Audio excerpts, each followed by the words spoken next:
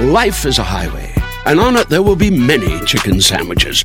But there's only one McCrispy. So go ahead and hit the turn signal if you know about this juicy gem of a detour.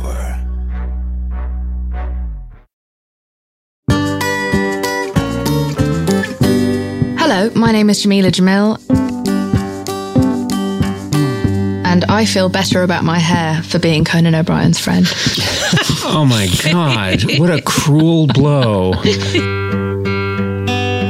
Fall is here, hear the yell, back to school, ring the bell, brand new shoes, walking blues, climb the fence, books and pens, I can tell that we are gonna be friends.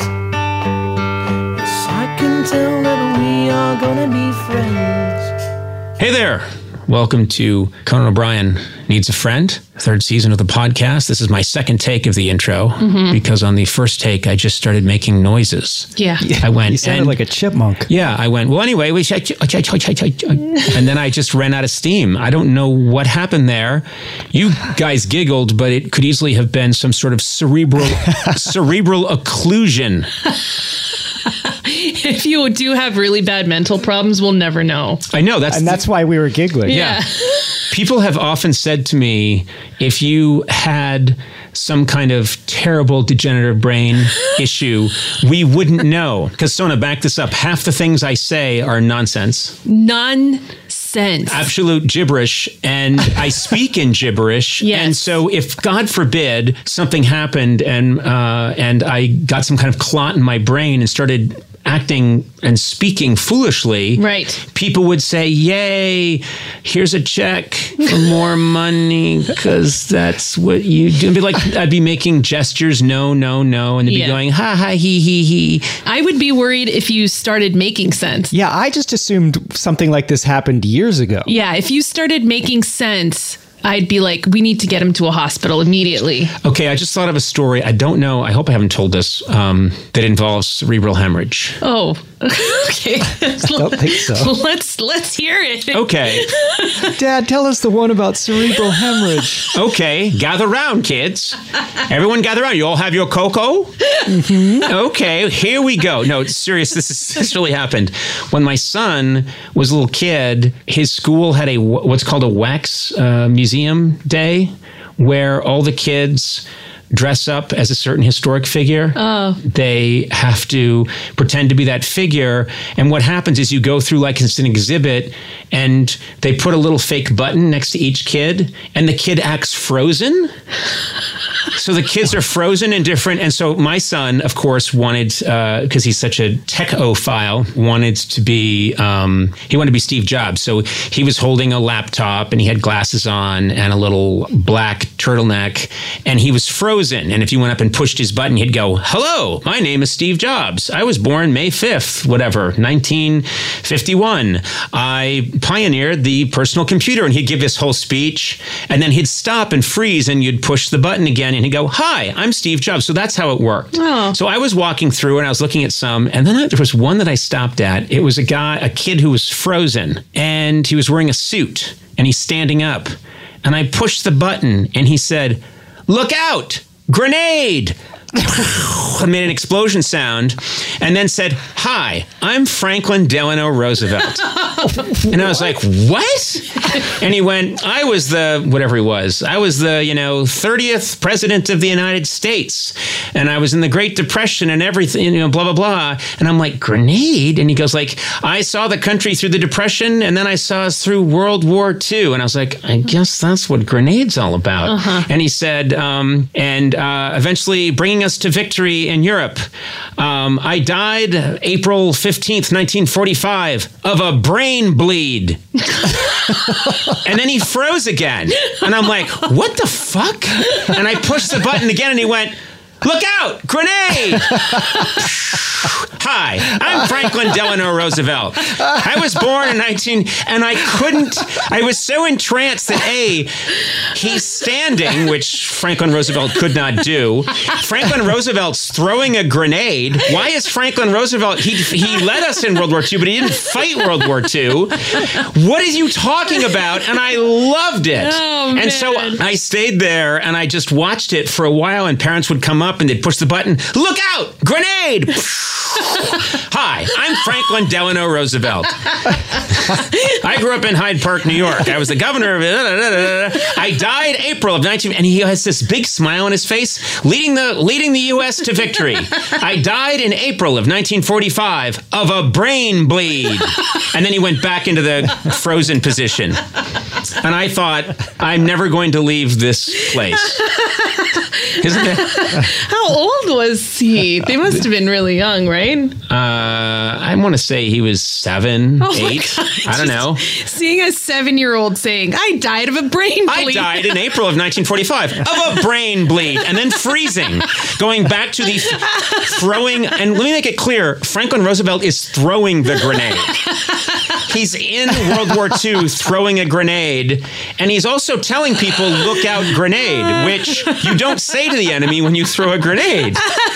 You don't say, look out there, Nazis, here comes the grenade, and then toss it, and then say, by the way, I'll die in a year, in April, of a brain bleed. Man, see, when I say I've got a story about a cerebral hemorrhage, I've got a story about a cerebral hemorrhage. Oh, that was an all-timer. I like that one, yeah. Well, anyway, we got a lot to talk about today. I'm very excited about our guest, thrilled about our guest. I'll just say it. I may be in love with this woman, but that's okay. I will just keep that to myself. Well, you just said it. I just said it. That's true. I said it out loud. This is actually going out into the world, right? It is, yeah. Yeah, and it's clear throughout the entire interview. No, yeah, you did not hide it well at all. Yeah, I know. You're not good at playing it cool. No. And when this guest showed up, I was holding flowers that I had bought for her that had wilted, and I was wearing a seersucker suit that's too small. Look out, and I said, look out, grenade! Hi, Jameela. I love you. And I'm going to die 2 years from now in Warm Springs, Georgia, of a brain bleed. Well, I've given, you all know who it is, but I adore this woman. My guest today played Tahani Al-Jamil for 4 seasons on the hit NBC series The Good Place, one of the better television shows to be crafted, I think, in the last decade. Mm-hmm. Now she hosts her own podcast, I Weigh, with new episodes available every Thursday. I'm thrilled to talk with her today and in studio. These are usually over Zoom, but I am thrilled that she's able to be here in person. Jameela Jamil, welcome. Now, let's explain to the people listening that my hair is out of control during COVID. I have not had it cut. It is out of control, and I have said this, I look like the bully on Karate Kid. I look like... I've got a weird headband. I've got a lot of hair. Is that a head? I thought you'd had an injury. Well, I'm trying to pass it off as a headband. I was in a tricycle accident on the way over here. Yeah, it does. You know what I should do is I should get a white headband and I should put a big red stain on it. And then I'll get all kinds of incredible attention from people. Mm-hmm. No, I went with headband a while ago because I thought it just gets the hair out of the way. If you're stuck without a mask, it can be a mask. It's a really bad look. But your hair is spectacular. I've had the same haircut for 32 years, so I'm a hair coward. You know what I mean? It's easy, and also it's created a great global mystery around what is under my bangs. And I have obviously told people it's a little dick. Or a very big clit. Wow. Good Lord. No, good. This is just where I wanted the conversation to go. Hi, how are you? I'm doing great. I told my mother, she's never listened to the podcast. I said, tune into this one, Jameela Jamil. And she was like, okay. And so we're off to the races. Mm-hmm. I adore you. I think you know that because Likewise. I think we were at someone took a picture of us at some event, and I think I posted, here I am with my TV crush. And it was, what was nice is that it was sanctioned by my wife. My wife was like, yes, that is someone you should have a crush on. And I sanctioned this crush. I then started asking other questions and she shut it down real fast. But my boyfriend is outside right now. Sanctioning my crush. So, simp. I want to say something else. This is, in all of COVID, throughout this whole crisis, I've been talking to people on the podcast through Zoom. You and I are in the same room. Mm-hmm. If we die together. We die together. And it's amazing. We're socially distant. And I'm also emotionally distant. He is on my lap. Mm-hmm. I hope that. I thought this was what you wanted. I misunderstood. We're in the same room. It's so nice to be in a room with you. I'm a big fan, and I am very happy right now because I don't know about you. I'm just so missing human beings, especially delightful human beings. I feel like I'm in a crisis mode because I'm not with people. I'm with some people, but it's the same people every day. Yeah. And I can't take it anymore. My family's got to go. I'm getting a new family. I'm starting another one outside of my existing family. Amazing. Yeah. So and now this is the part where you say, and it's great to be with you, Conan, and all that stuff. I was paid to be here. Can I have my money now? No, it is. Well, now how much? How much did they have to pay you to get you in here? $25,000. Good God! Wow.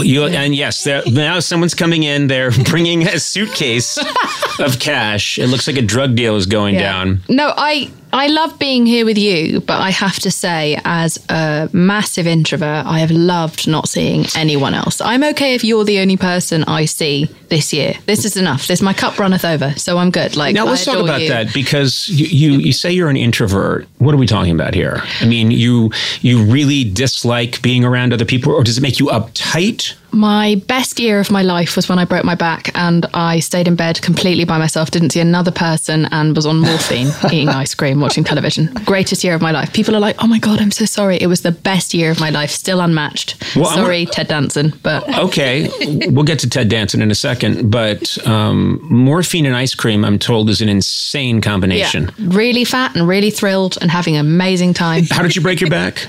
I was running away from a bee that wasn't chasing me. So I just saw the bee, thought the smartest thing to do would be to run into the road to get away from it, which would make me much safer. And in fairness, I did not end up getting stung, but I did get hit by one car into another car. Oh my God. And broke my back. And irony of ironies, the car was driven by another bee. Yeah. And so stupid. You just told me you were horribly injured by a car. I was fine. And I went for a joke, and I said it was the best year of my life. You're safe. It was the greatest time ever, and it's where I got to discover. I really got into comedy. I really got into film and TV and music. I'll never forget that. But just no people around. No people, and you liked it. I loved it. So this year, I've been training for this. So I didn't really have friends until I was late into my teens.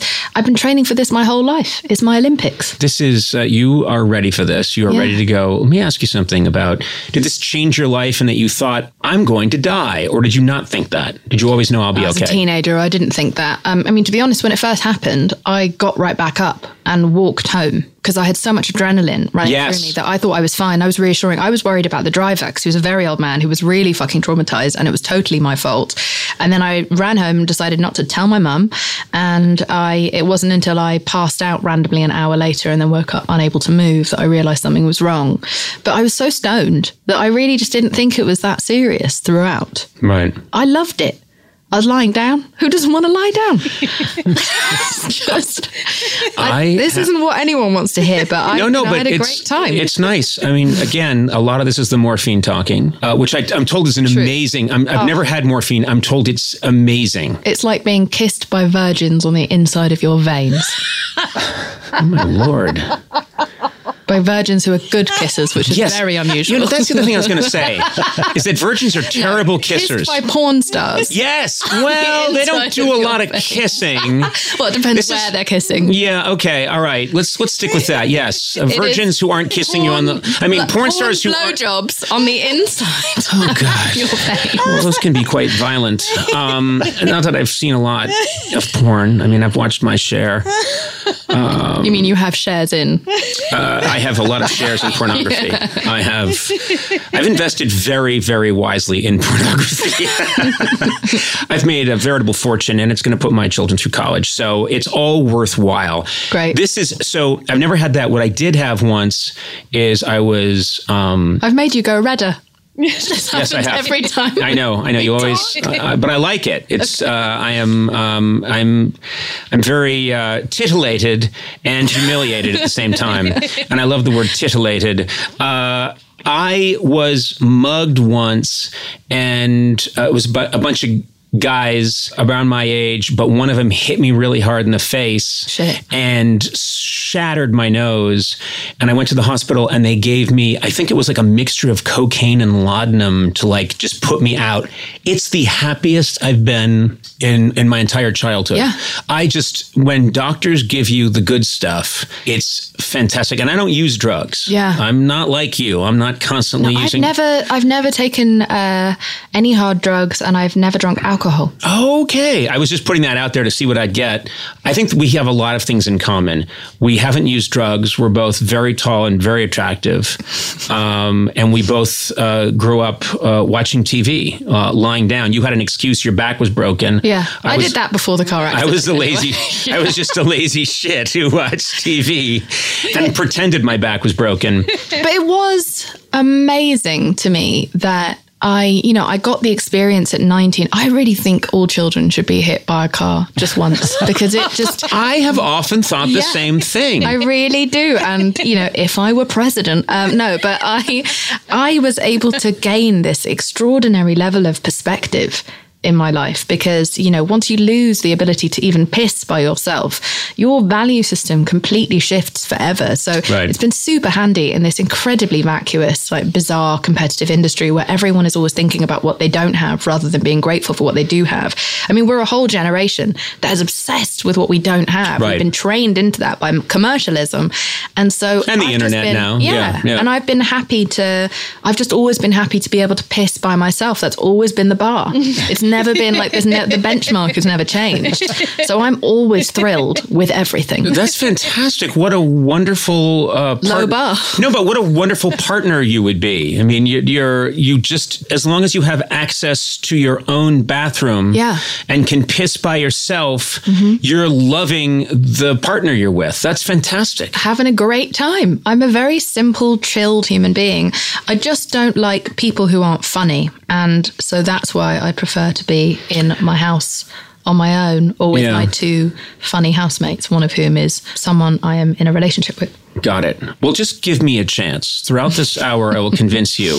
Cool. Would your boyfriend be cool with me just hanging around the house? 100%. No, but let me go further. I'm really hanging around a lot. Yeah, no, that's fine. He would be totally down. He's also another overly tall ginger. So he'll have a dad figure. Oh, why did you do that? Why did you do that? It was so good. And then a dad figure. Okay, that's great. That's fantastic. Well, I would be I guess I must have had him at a very inappropriately young age. I think it was fine. No. I clearly had him. So I had him when I was like 8. Is that the idea? I think you had him at a very normal sort of mid sort of 30s. Okay. Time. Okay. Well, we've established, thanks to Jameela. Oh, no. It was not late. So basically, I had to have, I was pretty much impotent when I had him. You were a child bride.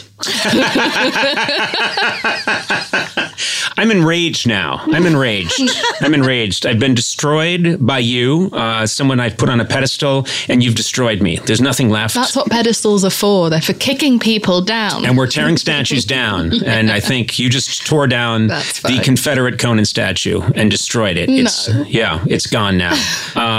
There's so much that fascinates me about you. First thing is that you're fearlessly honest, and I do love that about you. Do you ever scare yourself? Several times a day, therefore. Right. But yeah, I think I am scarily honest, but I just grew up around a lot of very dishonest people, and I grew up in England, which is just an inherently dishonest place because everyone's lying fundamentally just about being happy. Oh, let's talk about that. Let's talk about that. Yeah. People have said to me sometimes, "Oh, Conan, you should come over here and do some comedy over here," and I'll think, "Oh, they'll just tear the shit out of me." I'm terrified of Londoners. They seem like they judgmental pricks.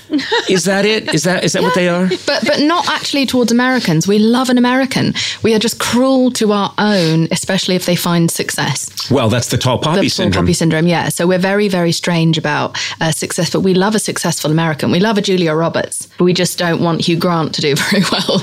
Does that make sense? Well, it all worked out. Yeah. So, but that's sorry, Hugh, come on. You and I are very good friends. He's my flatmate. I have noticed that. I mean, it's true about the Irish too. Look at him over there with his success. Feckin' thinks he's all that in the back. You know what I mean? It's just like, well, where's that German? That was me doing Portuguese. You know what's so funny? I'm an Irish guy who can't do an Irish accent. And to really do an Irish accent, I have to do a fake cartoon one of, I got stars and clothes. But the real one I could never do. No. And it's really hurt me getting parts. But it is like, we are fundamentally dishonest about how we feel. Even our humility is fake. I have like a big weird theory about why we're so faux humble or why we're so self-deprecating. Why? You ready, Colin? You ready? Okay, so I think that there is a forced humility in the British because the British went out and tried to colonise the world, essentially, and got sent packing right on their arse back to their tiny little isle. So for a while there, they thought they had these vast continents that they had ownership over and were told to fuck the fuck off. And so I think the embarrassment, the mortification of having gone out there with such a big ambition and all the raping, all the pillaging, all the murdering, and to still be defeated and sent packing to now just live in this tiny little isle, I think means that they are trying to be self-deprecating in advance of anyone making fun of them for their tremendous fuck up. Okay, a couple things I want to say about that. Sure. First of all, I think you might be onto something. You're neglecting that it worked for the British for a long period of time. Yeah. Now, they managed to... But do you think that they were self-deprecating back then? Because I just don't think you can be What are you going to do? Like, go around raping everyone in, all these Native Americans being like, sorry, that probably wasn't, sorry. Right. No, I think that they were bolshy motherfuckers. Yes. I think at the time, they probably... But now, what you're talking about is they also lost their empire so fast. Yes, so I think they're very embarrassed. And I think that's where the instant display of self-mortification comes from the failure. Now, here's my question then, because I brought up the Irish. The Irish act a similar way, and we didn't conquer anybody. The Irish can't keep their own. Very hungover. No, I know. It doesn't make sense. It doesn't make sense to me. We're very, the self-deprecating, putting ourselves down, very mordant wit, and we never conquered the globe. We barely got up out of bed and got outside, and moved a potato around with one hoe. I mean, I don't understand. I don't know where that came from. That's a mystery to me. That's fair. I don't know, and I also don't know enough about the history of Ireland in particular. I just know that the British have a lot to be sorry and embarrassed about. So therefore, I think that's where that comes from. But yeah, growing up around that feeling of you can't tell people how you really feel, you can't tell people that you're sad, you have to have the stiff upper lip, and also growing up around very manipulative, compulsive liars a lot of the time. People within my school or people within my own household meant that I was just tired of the bullshit and I needed to just get the exact thought I have, which has been very much so to my detriment sometimes publicly, but that's how it is. I would rather be honest than swallow my feelings. And this also comes from an interesting place. Do you mind if I tell you the interesting place? I forbid it. It's not my vagina, don't worry.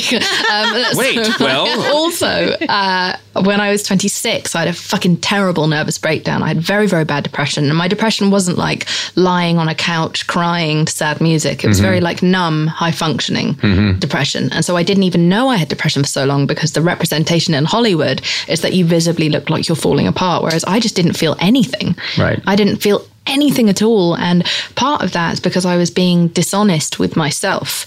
So in lying about how I felt, I wasn't just lying to other people, I was lying to myself that I could cope. And I think that detachment from me is what caused my depression. And so I think part of like getting out of that nervous breakdown and that meltdown was for me to just be like, I can't hold anything in anymore. I have to. So that's what happened. You didn't have a moment of basically became too unbearable, and that's when you said, "Okay, screw it. I'm just going to call things as they are for the rest of my life." It wasn't you went into a certain kind of therapy and had a breakthrough. No, I mean, I did have therapy a couple of years after that, but no, it was truly a breakdown of just realizing why I'm so unhappy, why I feel lonely, even with myself. And it was because I wasn't a truth teller. I was just I was insincere. I was the clown, I had to be the life and soul of the party and the entertainer. And I always came with like stupid fucking anecdotes. And I didn't tell anyone who I really was. And I think now, warts and all, I've just decided to make it my journey and my entire goal to show the world exactly who I am and risk not being accepted, but at least be fundamentally honest to myself and true to myself. And I also think young people need that. We've grown up with so many people who are just not at all transparent. They don't tell the truth about anything, about how they look the way they do, about what's really going on in their head, about how they've achieved success. And so I think you have to show people the dark side of what you're like. Otherwise, they're comparing themselves to us. They think that there's something wrong with them because we seem to be just high functioning and perfect and effortless all the time. Well, I've made it a life's mission to let any fan of mine know I am not high functioning and that... Well, I think that's why I love you so much. And I've loved you for such a long time, even from the UK, being able to watch your show on the internet, is because it felt like you were one of few people who felt like there was some honesty. Oh, that's nice. It's yet another thing that we have in common, in addition to our height and stunning looks, and I'm going to just keep hitting that again and again and again until it becomes true. Sure. Just fake it till you make it, mate. Incredible sexual prowess, both of us. But anyway, I don't think either of us are actually known for that. It's what I'm trying to get out there is that it's don't be fooled, ladies. Okay. This guy's an animal. Anyway, because that's just a lemur. A lemur, yes, yeah. I didn't say tiger.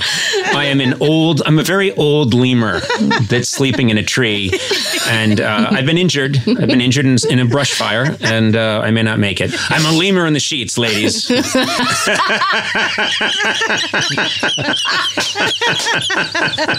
I don't think you should be allowed to be called an adult until you're 30. I think 18 is preposterous to be called an adult because you don't know fuck all about shit all until you're about 30. You only start to figure out who you actually are around then, because until your childhood trauma hasn't even surfaced until your late 20s. You don't even know where all your isms and idiosyncrasies come from yet. And they all start to catch up with all of us just before we enter into what I think is actual adulthood. So I'm really only just starting to figure this stuff out. And I really passionately, I think I'm going to say hate. I'm going with hate. I hate people who complain about getting older. I hate people who go like, oh, I don't want to say how old I am on my birthday. Right. Like, you're so fucking lucky. And I think, again, that comes from the car accident of realizing that I could have lost my life at 19. Yes, I got to do a lot of basically medical heroin and it was great, but it could have been really bad. Right. And I could have had no heroin and just been dead. And then I would never have got to meet you, which would have been a tragedy. Yes. I am like a comedic morphine, if you will. Exactly. But, I'm so lucky to have lived. Yeah. You're so lucky to survive. So many people die so young. And if ever there was a fucking year where you realize how lucky you are to have your life, it's this year. We have to stop this bullshit. Women have to stop trying to look younger. Men have to stop expecting women to look young forever. It's fucking ridiculous. I just think generally we need to develop some gratitude because life is infinitely better for me, morphine aside, than it was as a teenager. I was so confused, and also we're so ill prepared for life when we're young. Right. schools fail us so much. It's so insane that I knew more about igneous rock than I knew about sexual consent or about depression or anxiety or how the world actually works. What's bullshit about the media? I was left like open to being completely blindsided by the world because parents of our generations like didn't talk to us about anything, and schools didn't. No, it was taboo. And I think that we came from generations in particular, and it probably still exists, where you think that the ignorance and innocence have to be mutually exclusive. Whereas actually, I think it's the opposite. I think you can maintain someone's innocence for longer if you arm them with the information that will help them have the autonomy to avoid the disasters that are going to leave them traumatized for decades. Does that make sense? Yes, it does. And in my family, if we were watching a movie and two people held hands, everyone would turn away from the screen and pretend that they could look through the wall, like they had X-ray vision. Are you okay watching sex scenes? No, on TV? I can't bear it. Even on my own, I can't do it. I can't bear it. I've never seen 50 Shades. Never. If I hear that there's a sex scene in a film, I can't cope at all. I feel so intrusive. I think you and I should get over this together, and your boyfriend. I want him there. But I think the three of us should watch 50 Shades together. Can you imagine? Yes. I think we should film us watching 50 Shades of Grey. The camera should just be on us watching, and I'm going to be wearing a robe. I'm just saying that now. And in honor of your boyfriend, it's going to say Dad on it.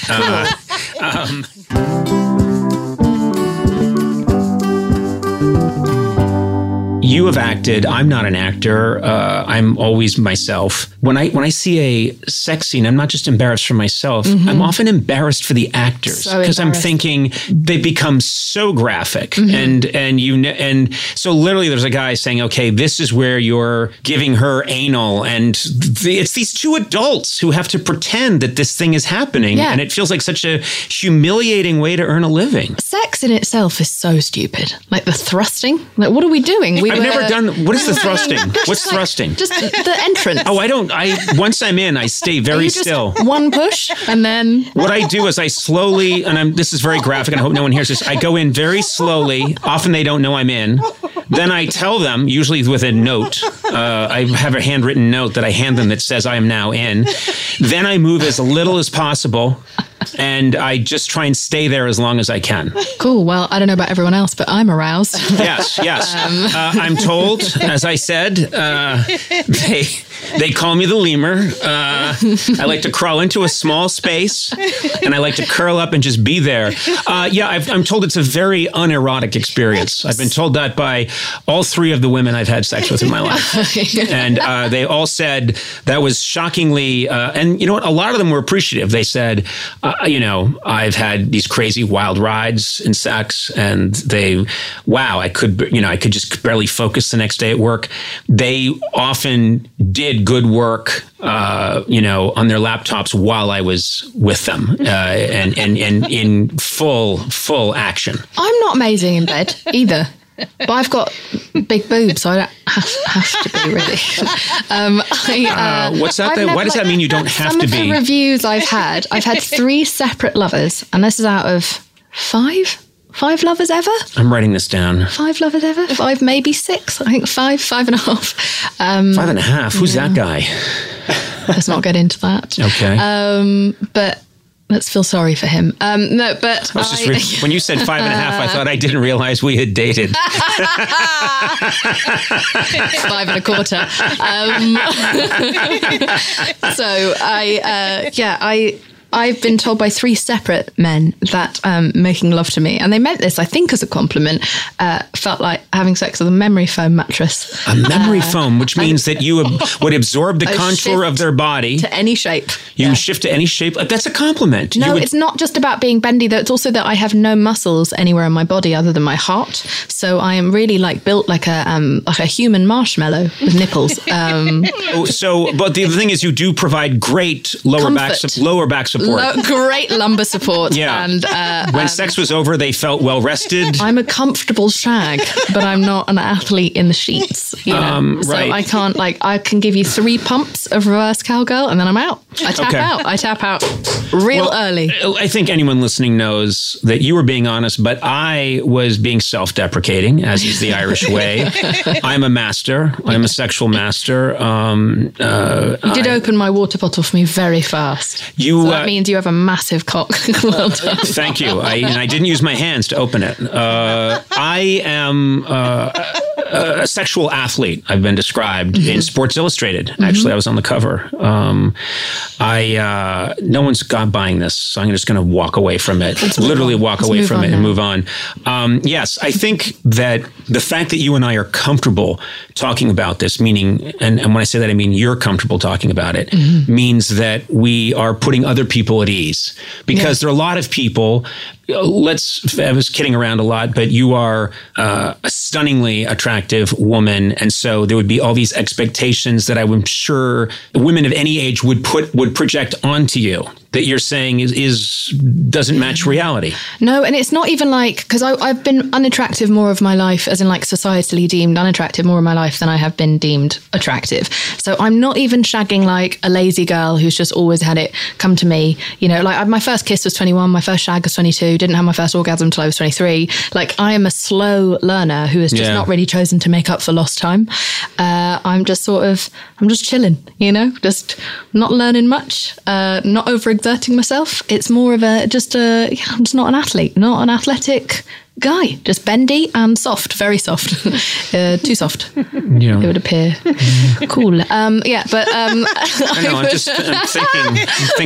I'm thinking about things now. Can I ask a question? This may border on rule, but I don't want to let this go. You said I don't have to be good at sex. I have big breasts. Yeah. What does that mean? That was just a joke of like someone's so distracted by breasts. But it's true. It's like dangling keys in front of a cat. They just look at it. Careful, not that dangling, but you know what I mean. Like it's no. I didn't mean that your breasts were like keys.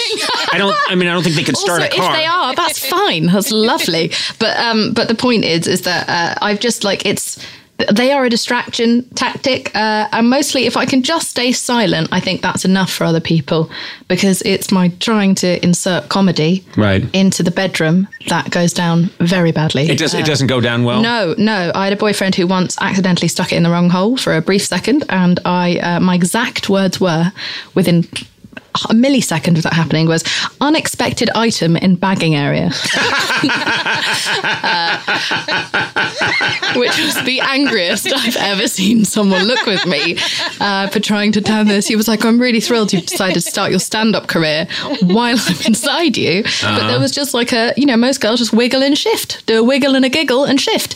But I had to turn it into a supermarket. I think that's a very funny line to come up with under duress, under extreme duress. Yeah. I'm not sure that I would come up with a good joke in that situation. It's just that's like, so mostly it's just been like being asked to be quiet, and then people are normally like thrilled. It's fine. Right. Who doesn't want a comfortable shag? Like, it's just like some people just don't want the washboard abs and the the toned statue shag. I am so glad you said that. Yeah. I am so glad you said that. I don't like it. I've never wanted to have sex with someone very skinny. No disrespect to them, but like I like a cushion for all the pushing that they're going to do, because I'm tired. I was really upset when I was in my 20s and women started talking about, I like that guy. He's got such a great ass. And I was like, what? We have to have asses? We need asses? Because I have nothing. There's nothing there. Yeah, I'm the same. Pray for the butlers. I just don't know. We should start a hashtag. Yeah. No, it's, and I was visibly upset, and I was saying to my women friends, I didn't realize that, I thought we had to have like wide shoulders, and it was good that I was tall, and of course other parts are important, but no one had ever mentioned that had never been on the list. And suddenly I'm being told by women, oh no, that's something we think about, and we look at guys' asses and we objectify. Awful. It must be so awful to feel like you're being objectified and expected to live up to a physical. Yes, that's the point I'm trying to make, is men to the exclusion of any other gender, in my opinion, have been put in this ridiculous ridiculous position of being objectified. Is that, am I doing? It's what I campaign for all the time. It's just men's rights. I knew that you and I would see eye to eye on this. Yeah, that's what I Weigh is about. My podcast is just about a man's right to be buttless. I think that I'm tired of it. I'm tired of living up to this standard. You should be. It's been too much. You're targeted constantly online. It's too much, and it's gone on for too long. Yeah. And it stops now. It's very sexist. It's just specifically women me. have just been letting go for 2,000 years. Now talk about I Weigh, because it is fascinating what you're doing, and I love what you're doing. But let's talk about it. Let's talk about I Weigh. Okay, so I Weigh is a kind of online movement that I started. That is just a movement against shame. It's a mental health movement, and we focus on every different type of marginalized group. So just all of the shame and the mental health issues that they may carry because they've been otherized by society. So it started because I saw a picture of the Kardashians and they had numbers written across their body. And so I clicked on that picture because I wanted to know if it was how much money they had. So I was curious. And it wasn't. It wasn't how many awards they've won or how much money they have. It was their fucking weight. And once I clicked on that, because of the algorithms of Instagram, suddenly more and more pictures of only women were coming up with their weight written across their bodies. And so I tried really hard to find pictures of men, famous men or businessmen, and I couldn't find anything. And it hit me that, God, in 2018, I, as someone who had an eating disorder as a child, 20 years later, we still don't care about what men look like and how much they weigh anywhere near as much as we obsess over those numbers with women. We estimate a woman's entire value and worth via the numbers on a scale. Right. That just felt crazy to me. So I posted in a moment of rage and possibly some PMS that I had PMS. I was very angry, and I posted, well, I weigh my financial independence and my activism and my relationship and my friendships and the eating disorder I survived. I weigh the sum of my motherfucking parts. Right. And it just resonated with people. I had a very small following, but it went completely viral. I received 10,000 responses from women sending me what they weigh in all their attributes and contributions to society. Started an Instagram account, thought it would be a very short phase. And 2.5 years later, I have 1.3 million followers on Instagram on this I Weigh account. We are a movement that are changing bills in the United States. We have changed a global policy across all social media. And we have a podcast and a YouTube channel. And we are like a learning space for people about different groups. But we're also just somewhere where you can come to feel represented and feel okay about the fact that you're not okay. Yeah. I have, first of all, I'm indebted to you because I have children. They're teenagers. I have a 14-year-old son. I also have a 16-year-old daughter. So I see what she's exposed to. And I see... and also what he's exposed to. Right. Well, he's exposed to having a father who he thinks is an idiot. That's the biggest. But no, both of them. But I have told them, I said, I think you're growing up in a more perilous environment than the one I grew up in. And it's switching it because most parents love to tell their children, why, when I was your age, we didn't have cable TV. I didn't get to take the kind of trips you guys get to take. And we don't do that. Yeah. I say to them, I'm looking at what you're dealing with, and I find it much more perilous and intimidating than anything I had to deal with. So how can we help? Well, we had to pay for our peril when we were younger. That was much harder to access. You know, I had to buy the fashion magazines that would fuck me up and make me think I was fat and ugly. Whereas it finds them, it hunts them. It's like the John Krasinski film with Emily Blunt. Like, yes, it hunts you down in the night. Right. And so they've got no way of escaping it, and they're just being so fucking warped. And I guess that's why it's so important for me and people like me to do the work that we do, just to educate kids. All we're trying to do, look, we can't change anything and we can't cancel anyone. We can't cancel anything, but we can educate you. And I think that we've entered this really odd moment of moral superiority where people make people feel dumb for trying to learn and for not arriving already fully informed about everything. And I think that's fucking stupid. And it also devalues progress. Yeah. And what is the point of activism if you're not open to the idea that people fucking change? And so I started this whole platform as a chance to educate myself because I'm really ignorant. I left school at the car accident. And so therefore I never went back. I'm super uneducated, ignorant, not very well read, nowhere near as much as I would like to be and should be at my age. And I don't think there's anything embarrassing about trying and learning. Right. And so I've created this space so other people can try and learn with me. And it's okay if you're stupid, because so am I. And let's be less stupid together. I think what you're talking about is this fear, this dreadful fear everyone has, is no one wants to be caught in an imperfect moment, because there's such a chance these days of getting shamed. We're the products of our fucking environments. So I think that that's also really important to take into account. Both sides need to shift. And I wasn't just talking about race. I'm talking about when it comes to trans issues or feminism or anything, disability rights. We have to become more comfortable with fucking up. But also when people make an innocent mistake, a clearly innocent mistake, and don't have a record of harmful behavior, we need to start giving people the benefit of the doubt, because we're stopping people from putting their hands up and asking the important questions. And I'm not talking about adults. I'm talking about the kids, the ones that we can most easily influence to be progressive. They are watching adults tear each other apart, and they are ingesting this and thinking, oh shit, it's better to say nothing than to expose a hint of ignorance. Otherwise, people shame you as if you are. It's like we can't separate ignorance from evil. There is a difference, and we have to learn how to separate the two so we can understand that we don't also lump everyone together as harmful when some of those people have great potential to be allies, but therefore then the actually harmful people get to hide in a mass group. We need to learn how to separate those people off so we can find them and kill them. And really go to town hunt them, making sure that hunt them and kill them, that they are safe to be around. You want them running for a while before they're killed. Talking to you about all of this, and I've been aware of how outspoken you've been, only makes me more impressed with the performance you turned in as Tahani, because you were playing someone that initially you might loathe, that you did loathe, and you actually made her much less likable than she was originally written. Yeah, because I think that the British think that the English are very charming, and we're not. We're utterly charmless. We're just posh. I think that we've been given too easy a ride over the United States. And so I think that it was important in order to make her like as funny and as frustrating as she could be, like to give her as many dimensions as possible so she doesn't become the hot one on the show, because that was my fear. Because that's too much pressure for me to live up to, but also and that's not what my show was planning, but it was just, she felt so polished, and I wanted her to be truly English. I wanted true representation of how passive-aggressive and insincere and ridiculous we can be. And I love the English, but this is who we are. I love us for all of our faults. Yeah, and also what's cool about Mike Schur is the fact that he's not an egomaniac. The fact that he was always like, okay, you do your take, and then we'll do mine, and then I'll figure out in the edit. And so I didn't know until season 1 came out that he'd shaped the character as I had wanted.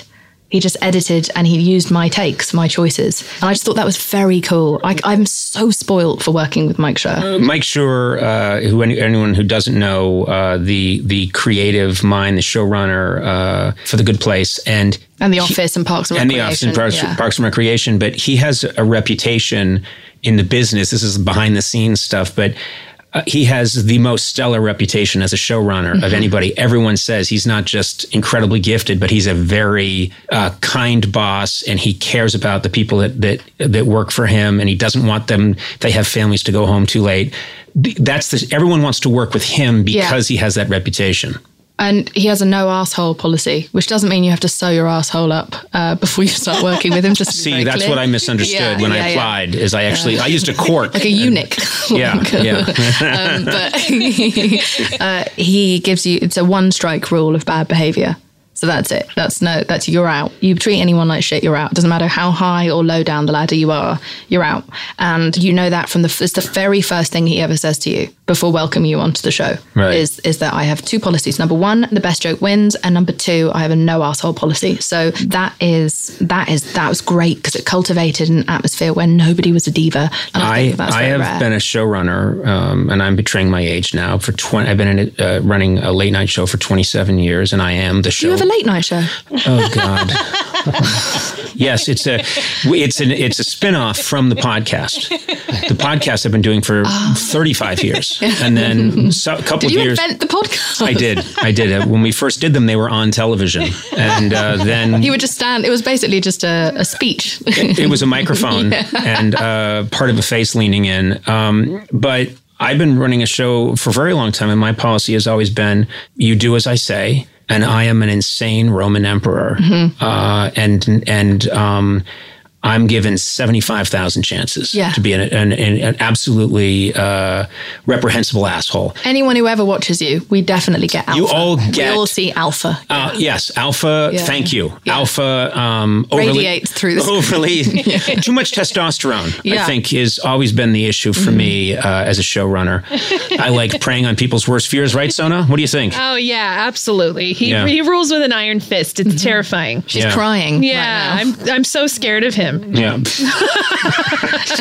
He makes her sit on a pain mat while she's listening to this. Have you heard about these? What is it? It's the most fucking LA thing I've ever heard of. A bunch of very big fancy celebrities have gone and bought themselves pain mats so they can sort of feel pain and feel discomfort. A pain mat, I'm imagining... It's like pins. Like pins that you lie on. Yeah, you sit on. Wait, so that they can know what it's like to... I think so, or externalize their inner artist pain. And this is me just being famous people can't be in pain. They absolutely can and often are. In fact, they get into this industry normally because they're in pain. Yeah. But no, I've not heard about the pain mat. Yeah, the pain mat. Bunch of fancy hippie celebs just sitting on a pain mat while other people live a pain mat. Their whole lives, just one big pain mat. Right. Other people are going to... prick in Calabasas sitting on a pain mat in their giant mansion. So basically, we live in a country where a lot of people are not going to get $600 payments from the government. Mm-hmm. And other people are living on a $600 pain mat. Yes, exactly. They paid $600 for the privilege of trying to understand what pain is. Yeah. I've got to get one. But I want mine to be a really good one. I don't want the shit one. I want the really good one. The Bluetooth one? I want the one... shout insults at you. I want to do that thing where you look on Amazon and you're like, no, I don't want to see the cheapest. Show me the most expensive. I would go to the most expensive. And you know who makes it? I'm sure it's made in Sweden. Or it's Musk. Yes. Musk would make the best, the ultimate pain mat. Sorry, I don't know how I took you here. No, I know, but I'm thinking about getting one. Sona, get me a pain mat. Are you looking up pain mat? I am actually. Get the expensive version of what you're sitting on. I want the very best one. I'm looking at one that's $1,700. No. Is this a real thing? I'm not joking. Wait, so talk to me about it. What is it? Tell us about it. Well, some of them are for acupressure and stuff, but I bet there's a hidden celebrity Connect that does the really intense stuff, and that's probably really expensive. What a bunch of cunts. Yeah. I know. Okay, you know what? I'm going to talk to you about your language. Okay.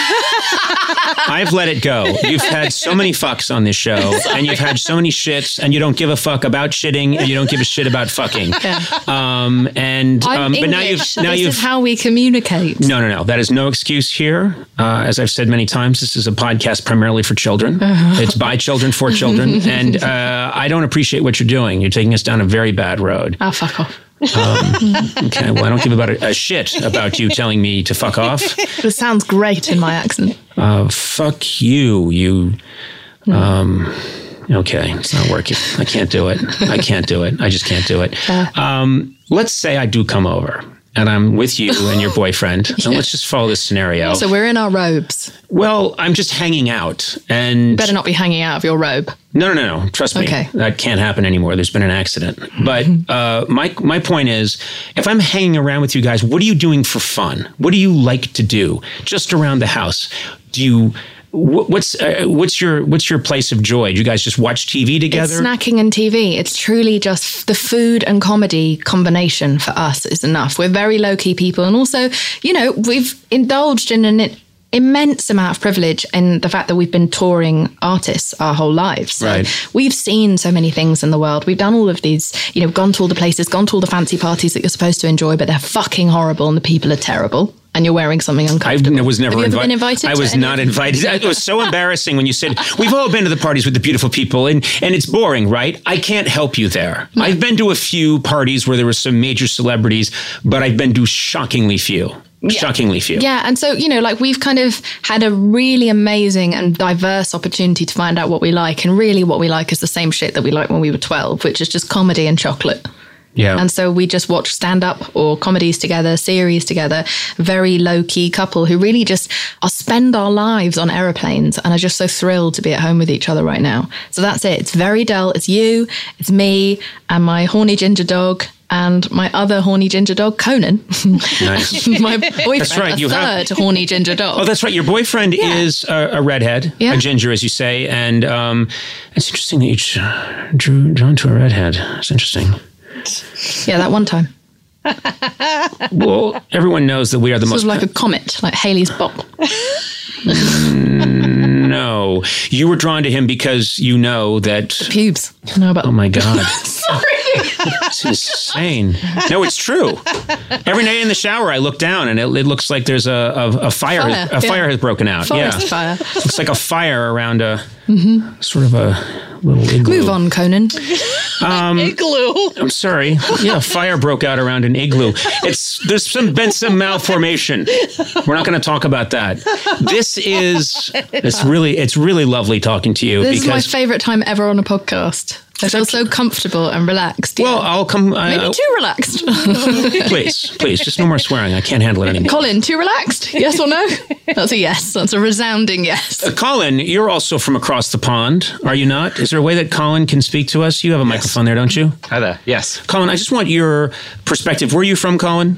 Manchester. Manchester, yes, that's right. Do you agree with what Jameela has said about, does it ring true to you about the English? The tall poppy syndrome, for sure. I'm not as experienced with our colonial history. But tall poppy syndrome, absolutely. Everyone hates to see someone succeed. So do you hate Jameela right now because she's done so well? No, because we've risen together. He's my producer.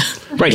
I know he's your producer, but you've really risen, and there must be some hatred within you if you're a proud Englishman right now. There must be some. I guess there should, but there isn't, because Jameela just sort of turned up in LA and was like, we'll be friends. And so we were.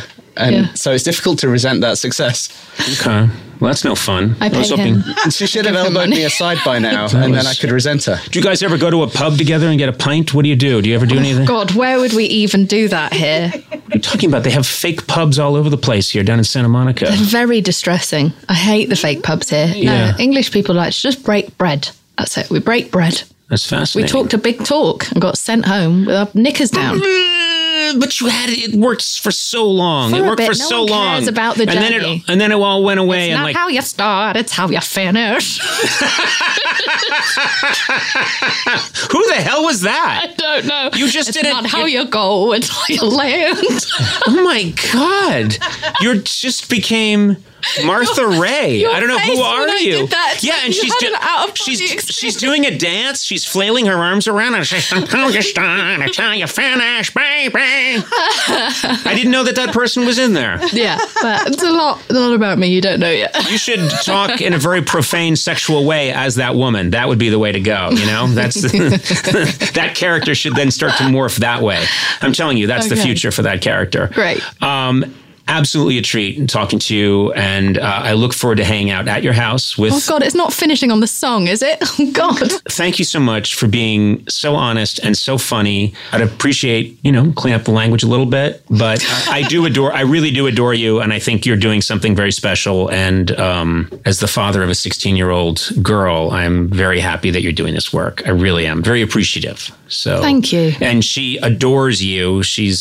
My kids absolutely love The Good Place. So I get points for just knowing you. It's one of those things where they don't respect me, but when I can go home and say, I saw Jameela Jamil today, I'm suddenly cool for about 6 seconds. It's the R-naught of cool. Yeah. Thank you. Thank you so much. Loads of love.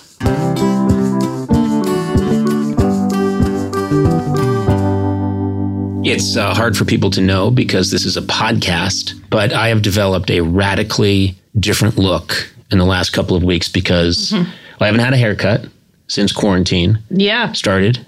And I look really different now. I mean, the old Conan pompadour. Yeah. This is an engineering thing, but when it gets the pompadour can only hold so much weight. Yeah. You can use various products to keep the pompadour going for a while to get that the Conan shelf, the pomp, the poof, whatever you want to call it. But what's happened is about 3 weeks ago, the pompadour was crazy long and I had piled the hair up and it was just insane looking, right? It looked like I had a baguette on my head. And then I remember very clearly it was late in the afternoon and I heard a creaking sound.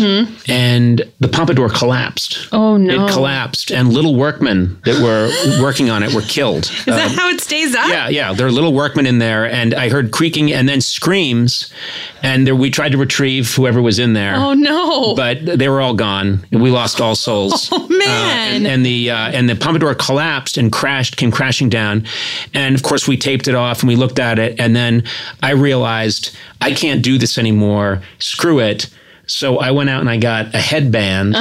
Now I walk around with this big crazy headband, and it's kind of like an 80s band. Remember Dire Straits, like Rambo? Mark Knopfler, or Bruce Springsteen of that certain era. I'm a guy that wears a big headband that covers my whole forehead and shoves my hair up above me.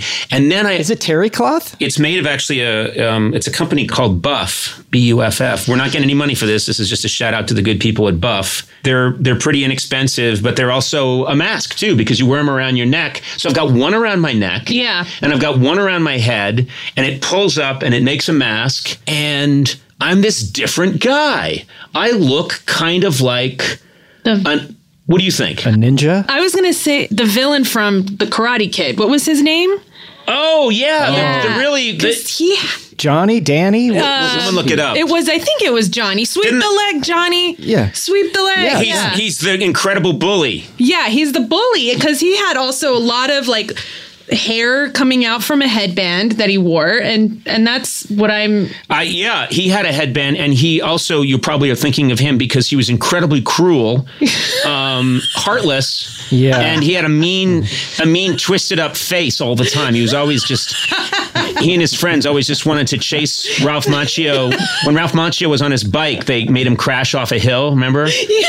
And then he was like, we showed you. Who does that? I do that when I'm wearing a headband. When I'm wearing a headband, I become the villain from Karate Kid.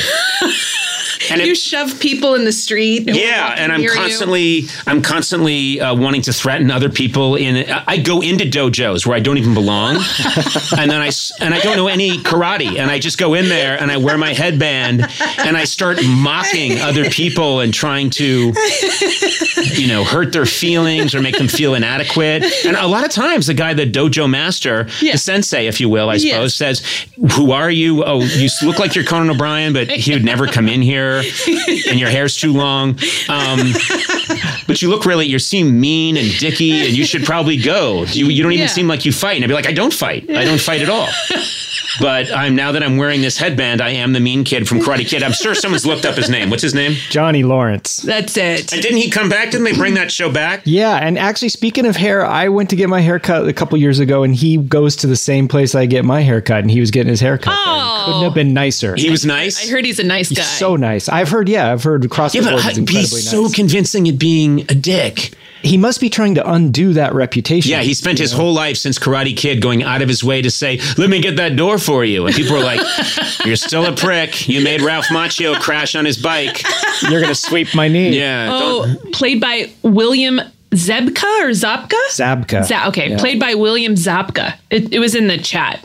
Oh, okay. Adam just sent that to me. And he's still just as good looking, that guy. He is. Yeah, some guys like us don't age. You know what it is? It's the headband. The headband pulls the skin taut. What I've noticed is that instead of, people in my business have to think about, at some point, do we have some surgical procedure? Do we not? And I'm made of cheap Irish stock, so we just rot. We just rot like pumpkins. And I've decided that this headband, which I'm wearing because my hair's too long, it literally is in my eyes now, so I'm wearing this headband, and I'm liking it because one of the side effects is that it's pulling my skin taut. You do look good, though. It does look good. But I will say, rather than like Dire Straits, you look more like you're in Flock of Seagulls. Very new wave. Yeah, Flock of Seagulls. I've had a few people say Flock of Seagulls, and I'm sticking with it. Now, let's be honest. I could get a haircut at this point. I could. Yeah, I could. I could get a haircut. There are plenty of people who'd be willing to cut my hair and meet me in a field somewhere, and we could both be wearing respirators, and they could cut my hair. So it could be safely done.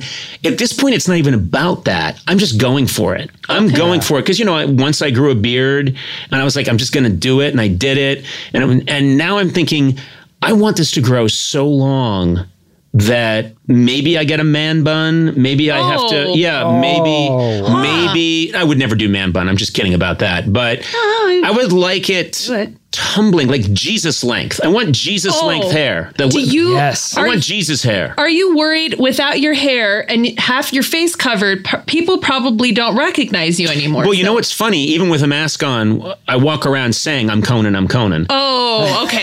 So I'll put my mask on right now. So now my mask is on. I pulled it up from the bottom. And this is the experience. If you see a tall person who's pretty much all covered going, Conan, I'm Conan, I'm Conan. I'm Conan.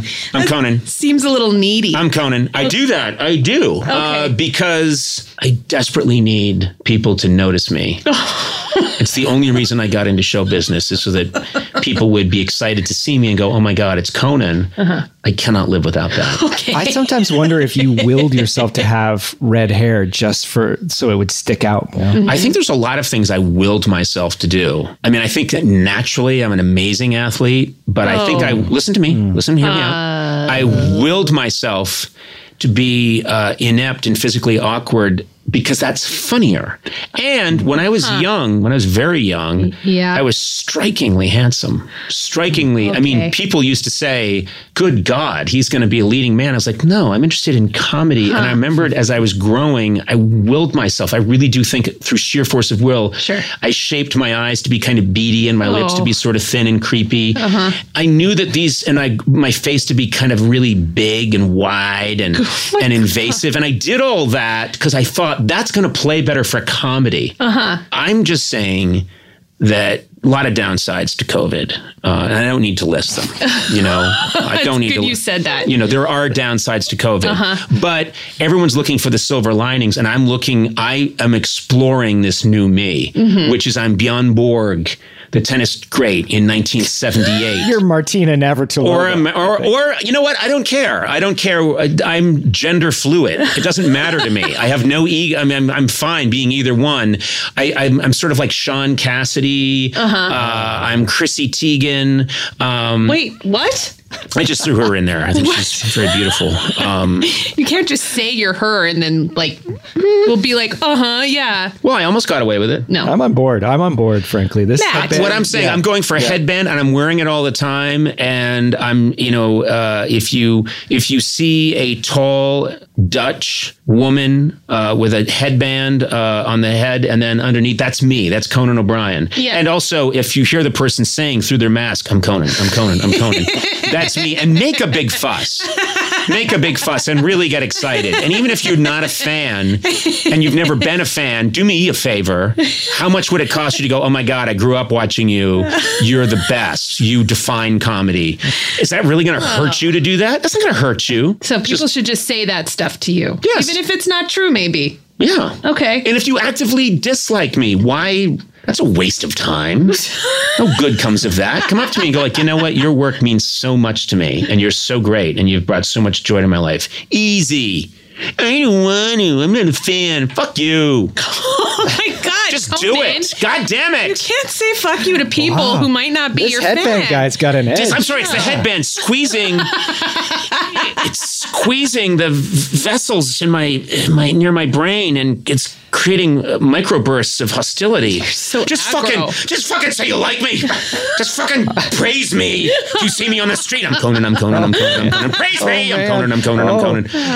Okay, this went so aggro. Very badly. It did. I like your long hair. All right, I'm going to stick with it. I think it's really good look for you, and I actually like it. Yeah, all right. You know what we should do is keep going with it and check in throughout the season on how it's doing. Yeah, and we can post photographs that then you can put them on people's computers.